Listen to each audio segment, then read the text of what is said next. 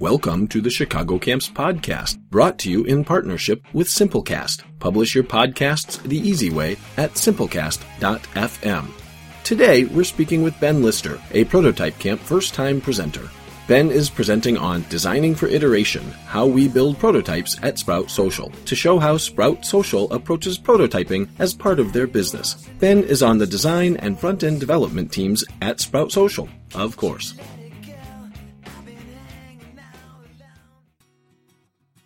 Well, Ben, thank you so much for joining us. We're really excited to have you at Prototype Camp this year. Would you mind telling us a bit about yourself, sort of, what you do, where you work? Yeah, I work at a company called Sprout Social. We're a social media management and engagement software platform for business.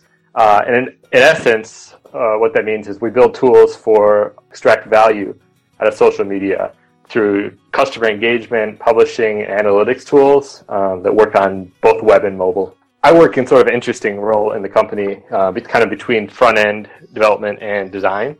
Nice. I've been with the company now for almost 4 years, and I've kind of seen the company grown from about 7 people to over 120 now. So I've had the opportunity in that time to work on pretty much a little bit of everything, from building features start to finish to designing custom icon fonts. More recently, I guess I'm focusing more on prototyping new features, optimizing front-end code, just learning more about that, optimizing the overall user experience as we build new features and iterate. Nice. Roles don't have a whole lot to basically depict what a person actually does at their job, but do you mind me asking your role? Because I think it's kind of interesting what you do. So it's pretty funny, actually. I don't really keep a title, but I guess if I had a business card, it would probably say front-end developer and designer. Okay. Because it's sort of between those, but I don't know. It's sort of one of those roles that's sort of hard to define, because there's a lot of play on development and design. Yeah, absolutely. I've heard, a lot of times I've heard it called a user interface engineer. Yeah.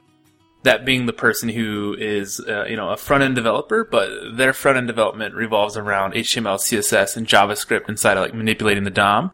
And they have that really, great eye for design and attention to detail. Yeah, exactly. I think that's kind of what we're doing.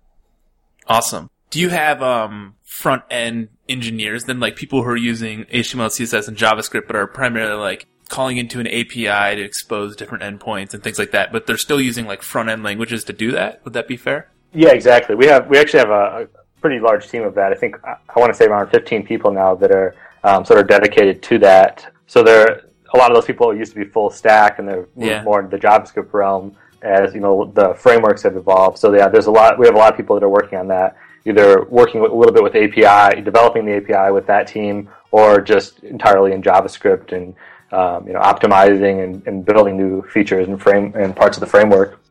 I love it. Do you guys use any front-end frameworks? We're Backbone primarily. Backbone JavaScript is what our app's powered by. Awesome. We're going to be talking about how you guys use prototypes at Sprout Social. Can you tell us a little bit about your presentation, sort of what the ideal audience is, and who will want to see your presentation? Yeah. How we prototype at Sprout, whether it's low fidelity or high fidelity. I think there'll be helpful information for a variety of people, both designers and developers. And I think particularly those who work in product companies or startups will get the most out of it. Hope to leave people with not only tools and techniques, but really the story of how we've evolved it, growing from a very small company to a team on both design and development, and how we've stayed efficient doing that as we've scaled. And then, there's many lessons along that way. So I want to share some of the failures and successes and some of the tools we've used to use and currently use. That's awesome. You guys, you have incredibly powerful web app, but you guys also have iPhone apps, and I believe, do you have an Android app as well? Yeah, we do. We have a team for that too. Mobile teams are a little bit smaller, but we have quite a few people. I think many thousands of people using our iPhone app and iPad app. We also have a couple of people that work on our Android app. So that's always a challenge too, is getting all three of those things in sync as we build new features. But when you prototype, do you do it for iOS and for Android, or do you use one prototype and try and bounce it between the two? It's sort of interesting the way we have that broken out. We generally have the mobile designers work with the developers, and they sort of do the prototyping for both iOS and Android. But obviously, they have both very different interfaces and different pattern libraries and best practices. So that requires a lot of knowledge, to keep up on between the two. So it's a challenge to do both of those. But usually the designers work with the developers in those cases. Awesome. Are those native apps?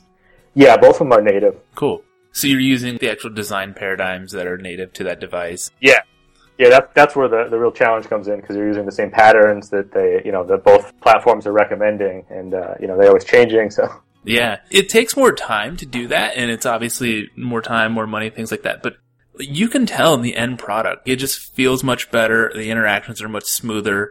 They're just much more sound. I don't know. I really appreciate companies who go that extra mile to get that stuff done. Oh, absolutely. Yeah. We wanted to make sure we did it right, and we spent a lot of time. We had our iPhone app. We had people, 50 people a day asking where it was, where is it, and like, wait for it. We want to do it right. So we spent a lot of time doing that and making sure that we could actually be happy with it as well as our customers. Can you give us a sneak peek into your talk? What are some of the big takeaways? Don't give it all away, but what are some big things people can walk away with your session knowing? I want to give practical advice. So I want to show some of the tools that we use, some of the techniques we found helpful for prototyping, particularly in a fast-paced environment. So there's going to be some low fidelity tools that we have that are as simple as making animated GIFs, some tools to automate that, so you can show an interaction all the way up to things that are a little bit less scrappy than that, like a almost near production ready deliverables that kind of mimic the assets that you would see in the web app. So we've spent a lot of time, and we continue to spend a lot of time on building tools like that. So I want to sort of show how we've done that and how we came to the conclusion that we needed to do this, and how we were able to spend the time to build these tools and then hopefully show them off a little bit. I like it. That's what people can take away from your sessions. What do you hope to get out of the day and watching other speakers? Are there any other talks that have seemed interesting to you? Or are there anything like you're hoping that will be covered throughout the day? Yeah, I mean, I'm always interested in hearing people's stories and learning about their experiences. Whether it's web or mobile or something completely unrelated. Just hearing the story, I think, is always interesting. And I think it'd be great to meet some interesting people who are just as passionate as I am about prototyping, user experience, and I think in the end, just hopefully walk away with some fresh ideas. I love it. Have you been to one of our camps by chance? It's totally fine if you haven't. No, this is actually I've seen it the last couple of years, but I just haven't been able to make it. But I'm really excited to finally get to check it out and speak there. So I know that you are a beer guy and you really appreciate beer. Absolutely. So one thing we do at our camps is we bring in a home brewer to basically partner up with us, and the brewer changes depending on the camp. We have a few of them we work with. So I have to ask. We have O.P. Taylor Brewing helping us out this time. What beer do you want to see at Prototype Camp? Well, I always love hops, so anything with any sort of IPA is happy, or makes me happy. Like saisons, I'm not too hard to please with that, but as far as style, so I like anything that's interesting, I guess. Well, thank you so much, Ben. I really appreciate you taking the time to talk with us, and we're looking forward to having you. Thank you for joining us. Thank you. It's been great talking to you.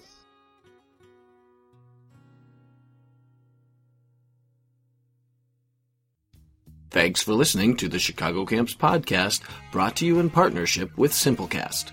Publish your podcasts the easy way at simplecast.fm.